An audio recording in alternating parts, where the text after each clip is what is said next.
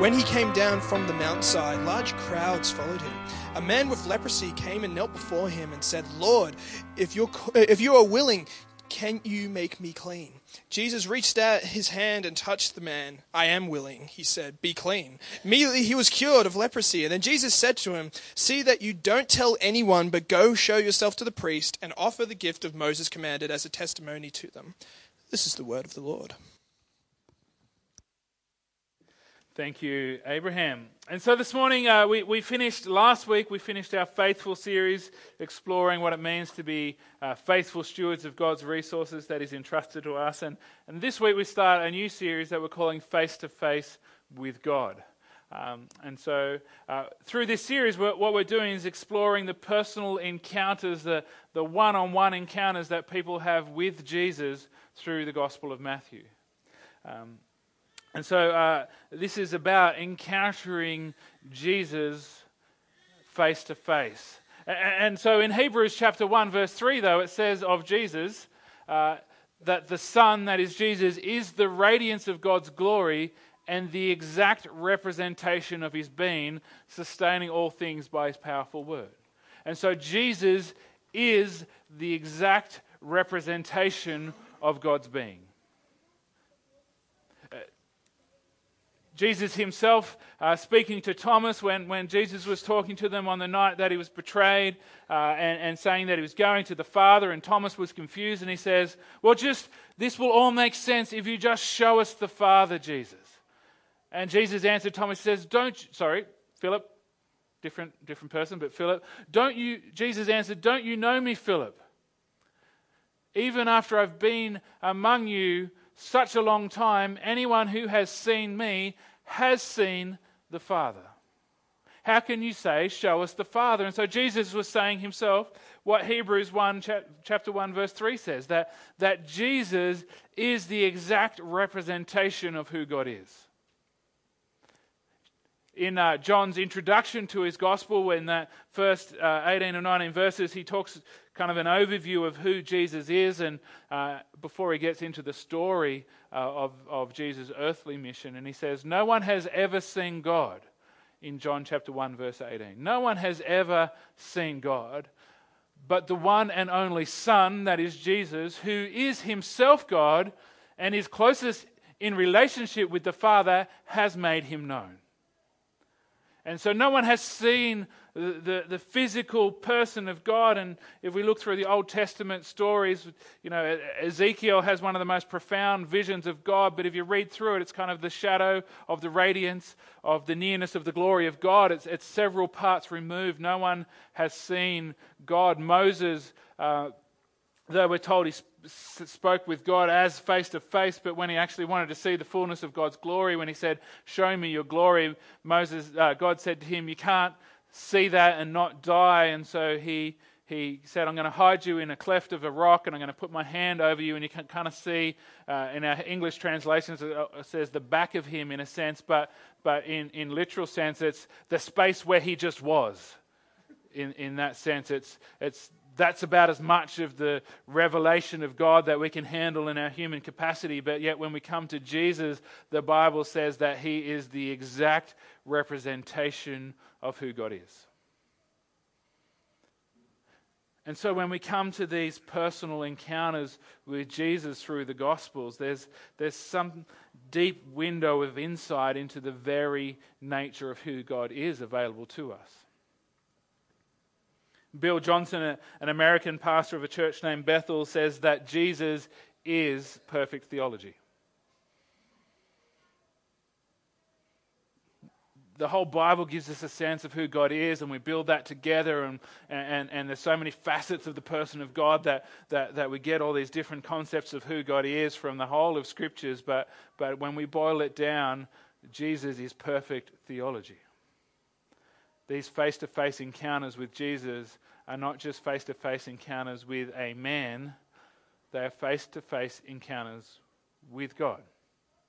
And so we've called this series Face to Face with God, and I want to thank Alex for putting this image together as she puts all of our visuals together for our sermons. But I thought this one was a curly one when I said, I'm going to do this series, and I kind of emailed the pitch to Alex, and I thought, good luck with finding an image that kind of fits with that. And Alex came back with a few options, but then I saw this one, I was just like, that's it.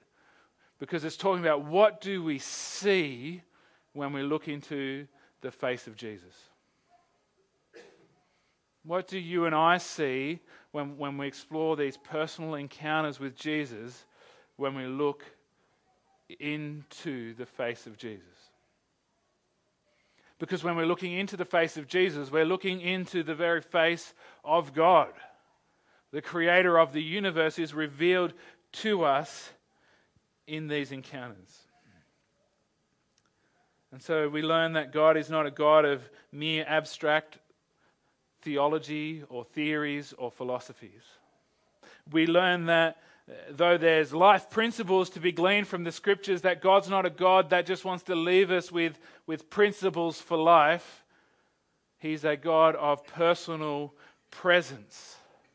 He's a God of intimate relationship. He's a God of personal encounter, and we discover that in the one-on-one encounters with Jesus. He speaks to crowds, he heals many, but it's these moments where people come before Jesus one-on-one that we see who God really is. So I'm going to pray, and then we're going to explore this passage that Abraham read for us this morning. This is the first encounter with Jesus we're going to look at. But I'm going to pray not just for this morning, but for this whole series, that as we come to face with God, that our relationship with Him deepens, that our affection for Him deepens, that our understanding of who He is grows, that our awareness of His love for us grows. I'm really excited about this series, and what we've been doing recently has been great, I think, but I'm just really excited about coming face to face with Jesus. As we've already sang this morning, that's who we're here for. We're here for Jesus. And so I'm going to pray as we begin this journey. And so, Heavenly Father, we thank you for the revelation of who you are that is present in the person of Jesus. We thank you for the perfect theology of Jesus. That is, we thank you that Jesus perfectly expresses who you are. And so as we through your scripture come face to face with Jesus, face to face with God through this series, Father, I pray that it be more than just an intellectual journey we go on, but a journey of the heart, a journey of our understanding of who you are, a journey of discovering your love and your affection for us, a journey of discovering just who you really are.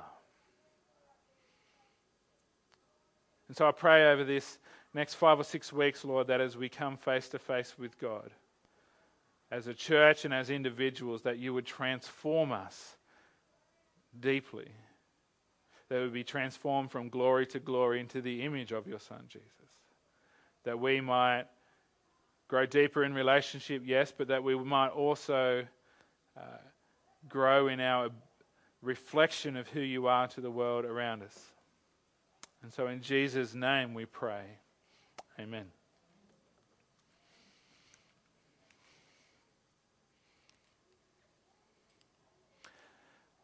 And so Jesus is the radiance of God's glory and the exact representation of his being. And so the first story we come to, these one-on-one encounters, is a story where a man, he doesn't actually ask a question, he makes a statement, but in wrapped up in that statement is the question, is Jesus willing? Is he willing? Is God willing? The question is not, is he able? The question is God willing? And so we begin this journey of face to face with God with a man on his knees before God,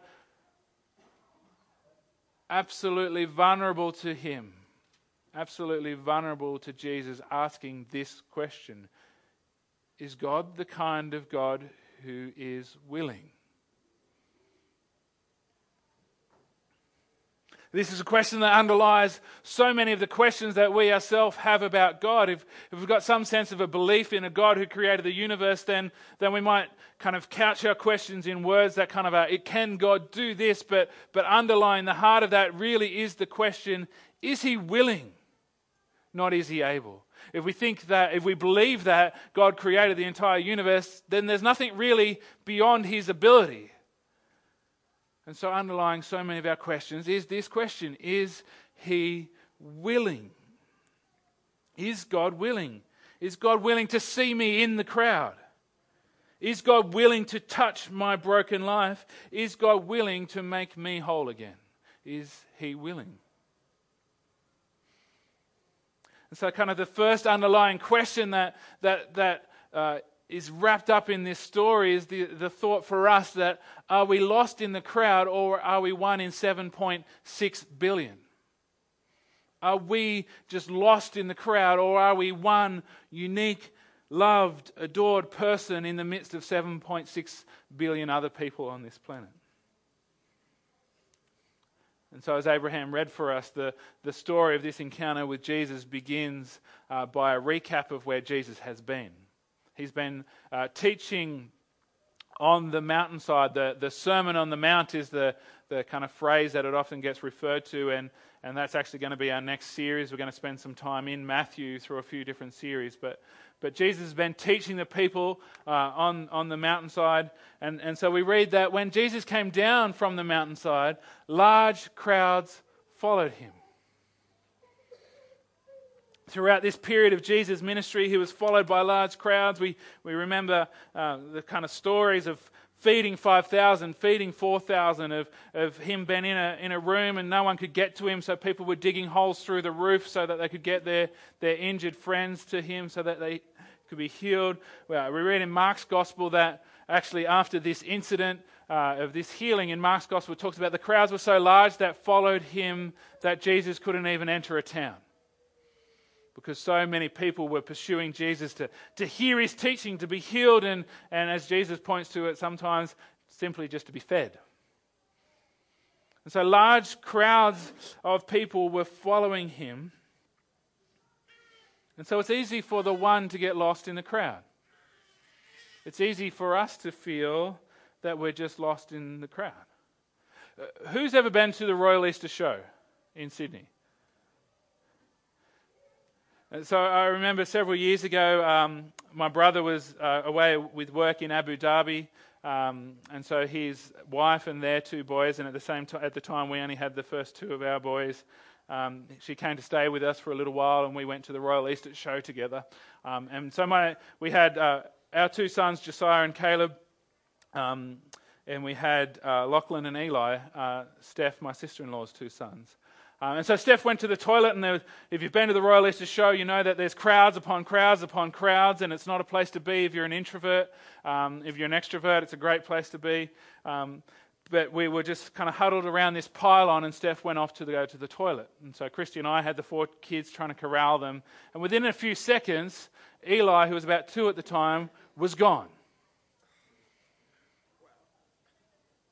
And obviously we were a little bit concerned about that because there was 7.6 billion people at the Easter show that day.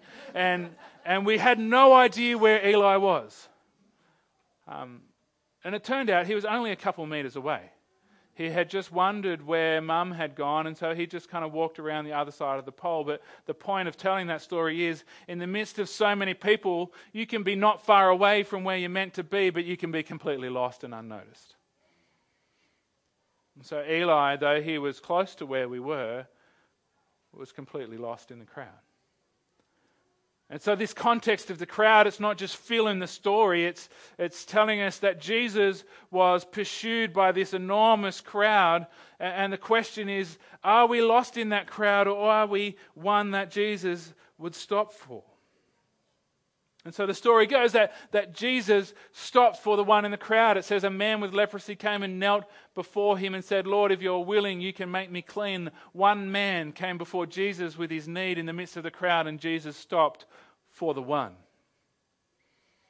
This man was not lost in the crowd. He was not unnoticed by Jesus. He came and knelt before Jesus, and with the crowd pursuing him, it perhaps wouldn't have been too hard for Jesus to do a little sidestep and keep walking. But Jesus stops for the one in the midst of the crowd.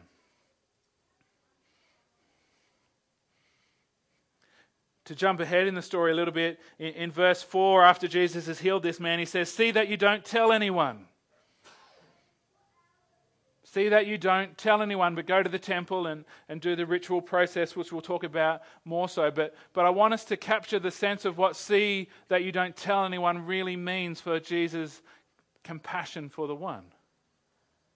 He doesn't stop for the one because it looks good for him to do that. He doesn't care for the one and heal the one because it's going to advance his ministry and it's going to look good and it's going to, people will see that and hear about that and his crowd is going to grow. Jesus stops for the one for the one. Jesus stops for the individual for the sake of the individual. So see that you don't tell anyone. This is not about Jesus being self-seeking or self-serving or self-important. It's about Jesus simply caring enough to stop for the one. In the midst of the crowd, Jesus stops for the one. And so I wonder this morning, have you ever felt lost in the crowd? Have you ever felt that there's just so many people, how can I be important to God? There are 7.6 billion people, apparently, according to a quick Google search, on the earth at the moment. 7.6 billion people. And so I wonder, in the midst of 7.6 billion people, have you ever felt like you're just not significant enough, not important enough for God to care about? Have you ever felt lost in the crowd? Well, the first message of this story is that God is not too busy. God is not too aloof. God is not too self-focused. He's not distracted by the crowd. He's not too self-important. He is a God who stops for the individual. He is a God who stops for the one. He is a God who cares for you and will stop for you. Jesus shows us a God who cares for the one. You are not lost in the crowd. You are one in the midst of 6.7 billion people. The truth is that Jesus shows us a God who cares individually for each and every one of us. Jesus shows us a God who cares for the one. Is he willing to stop for us? Yes, he is. And so the next kind of question that is wrapped around this question of is he willing for this man is if we put it focusing on us, are we too unclean for God to touch? He might stop for us, but are we too unclean for him to reach into our own lives and touch us? Are we too broken? Are we too sinful? Are we too messed up for God to touch us, to touch our lives? The story continues, just adding a verse and taking one off the top. A man with leprosy came and knelt before him. In the original Greek, it's more, behold a leper. It's shocking. Then the midst of Jesus has just proclaimed this long and wise sermon to the crowd, and he's walking down the mountainside, and great crowds are following him. At this stage, not everyone really had a concept of who Jesus was. They weren't all saying that he's the Son of God, but they're seeing that this man is a holy man, he's a wise man, he's a powerful man, and behold, a leper kneels before him. This is out of place. He should not be there. Leprosy, in its use around the time of Jesus, the Greek word for that doesn't necessarily mean Hansen's disease, is what we think of as leprosy, which isn't actually that contagious, but can be quite disfiguring. And there's a lot of stuff around that in our modern world about kind of those people being outcast in certain societies. But it doesn't necessarily mean that. It was a word that kind of encompassed a whole bunch of contagious skin disorders. And so a man with a contagious skin disorder came before Jesus. And so the thing with these skin disorders that were labeled leprosy, it wasn't just the risk of catching that disease and yourself getting leprosy. It was extremely a potent thing in the spiritual world of the Jewish people.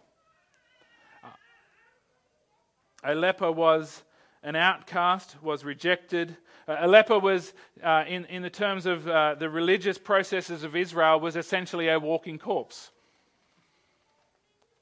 The Israelites, the Jewish people, couldn't touch a dead body or anything dead without becoming religiously and spiritually unclean. And so there was a whole process that they needed to do to become clean again. And the kind of the uncleanest thing was touching a dead body. And so to touch a leper was akin to touching a dead body. And so the idea of a leper being healed as well was akin to the idea of a dead person being raised. It was thought of as impossible. And so someone with leprosy was outcast, they were rejected, they were untouchable, they had to cover their face and with a robe and walk around and stay outside any town or city, and if anyone came near them, they had to shout out, "Unclean, unclean, unclean," so that no one would risk coming near them and becoming unclean themselves. He should have stayed away from everybody, especially the holy and divine Son of God, especially from the presence of God himself. This man is out of place. This man is untouchable.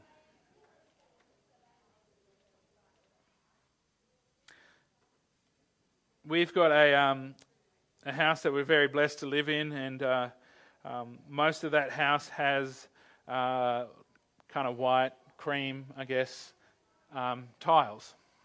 And we also have 3 young children, 3 boys, and a backyard that's not very well covered in grass and has that red clay soil that we have around here. And so in the midst of that, our floor is often not immaculate, but we try and keep it clean. And so whether it's Christy or I who've done it, we vacuum it and mop it, and it looks great, it's sparkling clean. And so then that floor kind of has this holy and divine status in our family. That if we've done that during the day, on our day off, and the boys have been at school, and when they come home from school or off school bus, it's kind of that we hear the door open, "Shoes off, shoes off, shoes off." If they've been outside playing, they need to kind of carry their shoe. They need to either put their gumboots on from the shoe box outside, and there's this period of time where the floor is holy and divine, and nothing unclean may touch it. We can maintain that for about 10 or 15 minutes but we have this sense of we don't want this thing to get unclean because it's now been made holy and righteous and clean.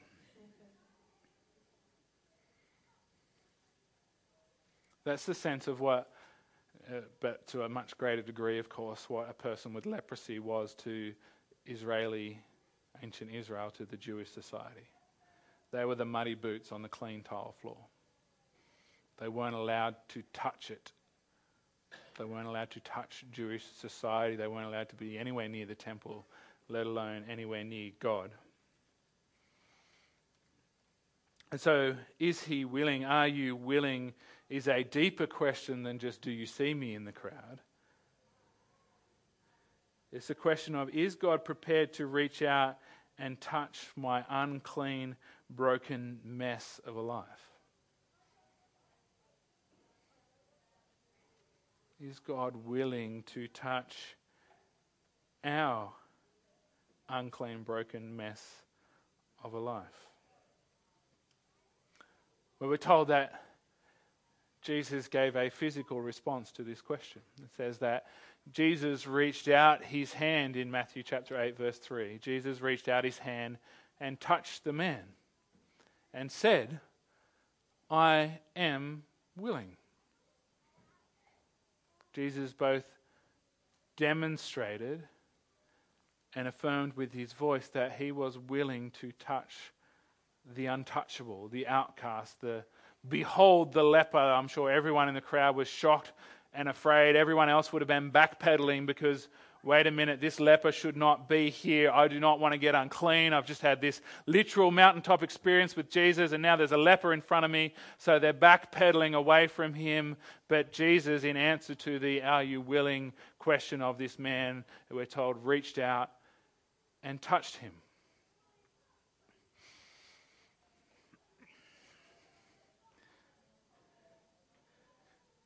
Matthew's gospel, if it was submitted in a theology exam, would fail because he copied most of it from Mark.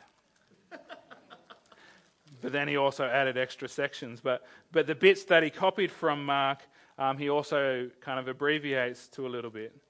And so we can read in Mark chapter 1 this same story told by Mark. And I just want to read Mark chapter 1 verse 41 because it's kind of inserted in that space, and I'll read the verse before it to give context. And it says, "A man with leprosy came to him and begged him on his knees, 'If you are willing, you can make me clean.'" This is what Mark adds. He says, "Filled with compassion, Jesus reached out his hand and touched the man. 'I am willing,' he said, 'be clean.'" And so this is a movement of compassion from Jesus, the exact representation of who God is. The Greek word is kind of a word that talks about the rending of the insides. He was torn apart on the inside for the fate and the state of this man, and so he reached out and touched him.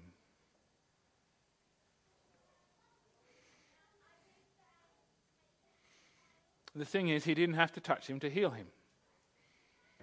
This isn't a necessary process for God to have made the man clean. Next week we'll talk about Mark chapter 8 verses 5 to 13 and the story of the Roman centurion coming before Jesus and asking for one of his servants to be healed. And Jesus says, I'll come. And the Roman centurion says, "You don't need to come, you just need to say the word." And we'll unpack that a bit more next week. But it's not an accident that Matthew, when he recorded the gospel of Jesus, put these two stories together, because it tells us that this touch was about something so much deeper than Jesus just had to touch him to heal him, because Jesus doesn't have to touch anything to heal it. He can just speak the word from miles away and the person is healed. Jesus could have just said, "Be clean," without touching the man, without what would have technically been religiously making himself unclean. He could have done it without the touch, but Jesus, moved with compassion, demonstrates that he's not just willing to heal, he's willing to touch the broken, unclean mess of our lives.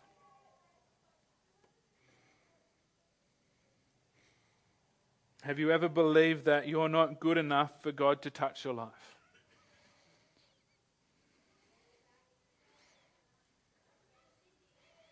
Have you ever believed that your problems are too complex, or you've been too sinful, you're too broken, you're too messed up, you're too anything for God to touch your life? Have you ever kind of thought, well, yeah, I get that God loves everybody. I might even get that he sees me in the crowd, but he's not going to like what he sees when he sees me. See, some of us want to be lost in the crowd. We don't want to be face to face with God because we have a belief that if we come face to face with God, he's not going to like what he sees. He's not going to want to touch us. Have you ever felt like you're too broken or unclean for God to touch you? Well, Jesus shows us a God who is filled with compassion, who is willing to touch the lives of the most unclean. There was not a single person in society at the time of Jesus who was more untouchable than this man. Yet Jesus reached out and touched him. Jesus shows us a God who is willing to touch the lives of the unclean. And so we're not lost in the crowd. Jesus shows us a God who stops for the one. We're not too unclean for God. Jesus shows us a God who is willing to step into the mess. And that's really what Jesus' entire life and ministry and incarnation and death and resurrection are about. It's really a big overarching statement of him reaching out and touching us and saying, "I am willing. But when we are touched by God, will we be ruined or restored? If God was to touch my life, would that ruin me or would it restore me? Would it break me or would it make me whole? In Isaiah chapter 6, we get this account of the prophet Isaiah having this vision that seems more than a vision of being in the throne room of heaven. And so in Isaiah chapter 6, verse 5, he realizes where he is and he says, "Woe to me," I cried, "I am ruined."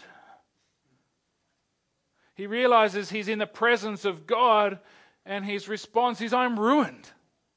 This will be my undoing.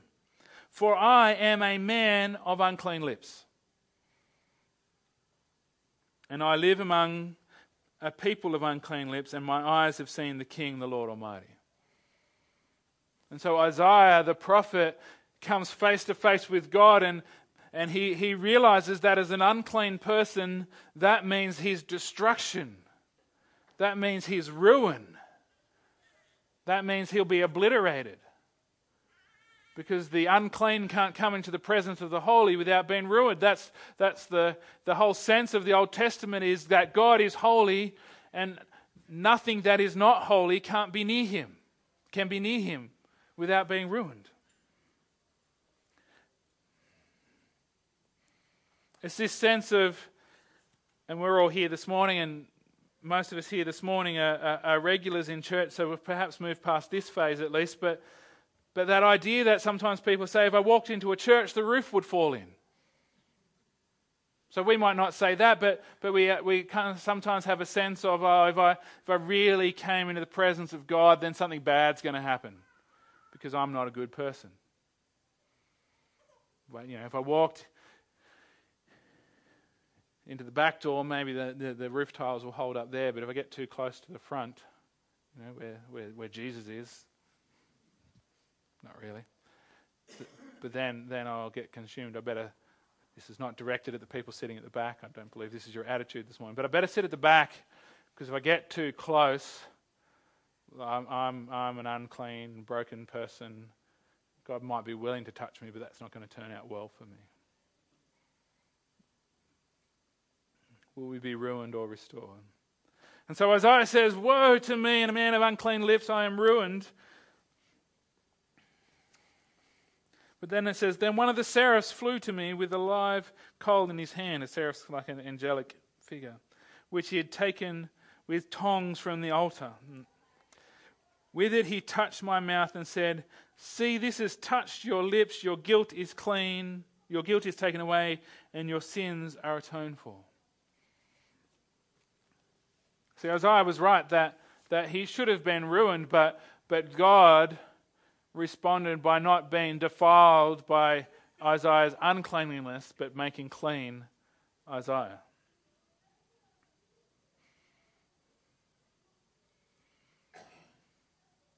And so an unclean man stands before Jesus.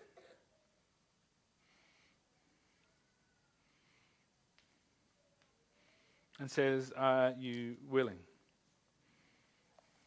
So for Jesus to touch this unclean man was for him to become unclean himself. But just like in the story of Isaiah in the throne room of heaven, the unexpected happening, not the ruin of Isaiah, but them being made clean and the atonement of his sins, the unexpected happens in this story. It says Jesus reached out his hand and touched the man and said, "I am willing." He said, "Be clean." And immediately he was cleansed of his leprosy. To touch the unclean should mean that you become unclean, but Jesus reversed the polarity of spiritual purity. Immediately he was cured of his leprosy. So that now in Jesus we're shown a God who, if we touch him, we're not ruined. If we touch him, he's not defiled or made unholy. If we touch him, we are made clean. We are restored. We are made whole. But it's not just a physical healing here. More is happening than just the man's skin being healed. Jesus says, I am willing, be clean. Immediately he was cleansed of his leprosy. The man's physical ailment was healed immediately with Jesus' touch and his words. And then Jesus says, see to it that you don't tell anyone. But then he says, but go show yourself to the priest and offer the gift Moses commanded as a testimony to them. And so without boring you with a lengthy journey into Leviticus, when a person, for whatever reason, was cleansed of their skin issue, it was the responsibility of the priests to declare them clean. And that involved a religious ceremony and the offering of a sacrifice and then the public declaration of the priest that this person was now clean. That this person could re-enter society. That this person could then be touched again, could enter into relationships again. And so Jesus is not satisfied with just sending this man away physically healed. He wants him to be completely restored. Physically, socially, emotionally, relationally, spiritually, Jesus completely restores this man's life.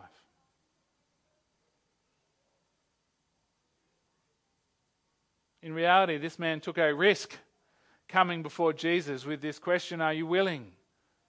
Not just are you willing to see me, not just are you willing to touch me, but are you willing to restore me instead of ruin me?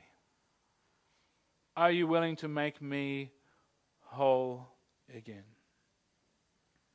And so Jesus shows us a God who restores those whose lives he touches in every single way.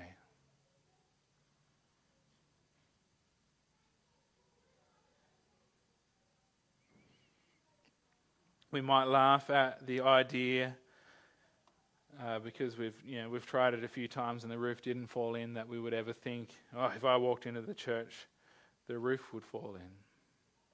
We might laugh at that idea, but I wonder, have you ever felt something along those lines? Have you ever felt, well, I shouldn't take communion today because I'm not good enough for God today? I should probably not pray because, I've been a naughty person, or I haven't been reading my Bible, or I'm just not good enough. I wonder if you've ever thought about any kind of belief that is along the lines of, I can't come face to face with God today because I'm not good enough. Whether the roof will fall in or you just feel like he wouldn't want to see you. Do you ever believe if God truly touched your life that you would be ruined rather than restored? And so in the midst of that question, Jesus shows us a God who restores, as I've already said, those he touches in every single way.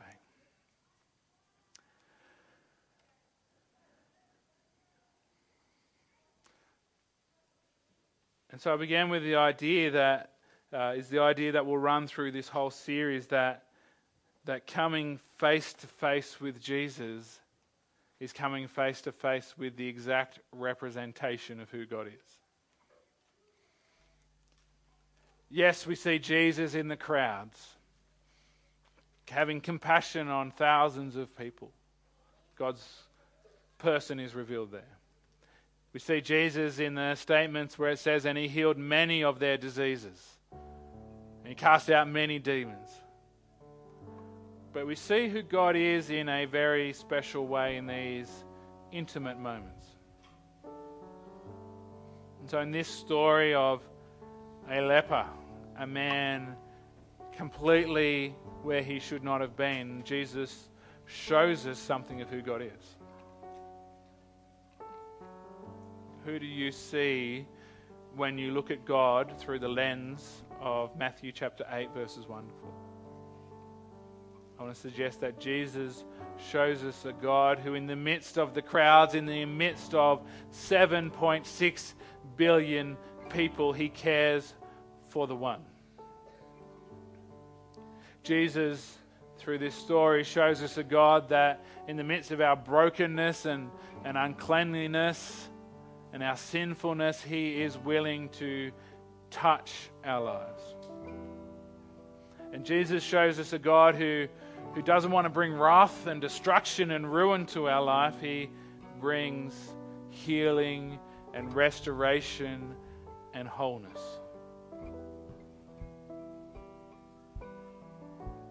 So whatever beliefs you came this morning with about who God is, I want to say this morning and throughout this series, this is your God. Jesus is perfect theology. If you have believed something other than this about God, if you've believed something other than this about your relationship with God, as we sing this morning, my prayer is, as we sing to finish, that lie will be replaced with this truth. Jesus shows us a God who cares for the one. The broken one, the unclean one, the divorced one, the gay one, the Muslim one, the heartbroken one, the sinful one, the sick one, the hopeless one, the prime minister one, the living on the street one, the English one, the British one, the light-skinned one, the dark-skinned one. Jesus shows us at the very heart of it a God who cares and stops for and touches and heals the one. And so, Father, I pray,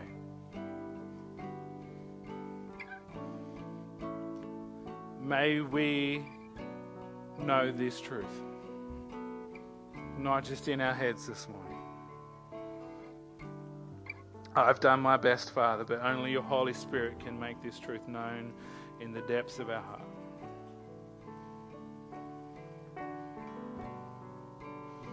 We pray this morning that you would break off the lies, that you would break off those things that hinder our vision as we look at you.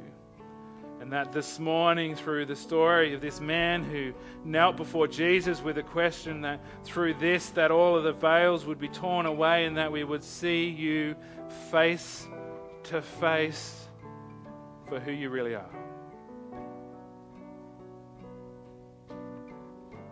That we might be drawn into intimate, affectionate relationship with you. I pray this in Jesus' name. Amen.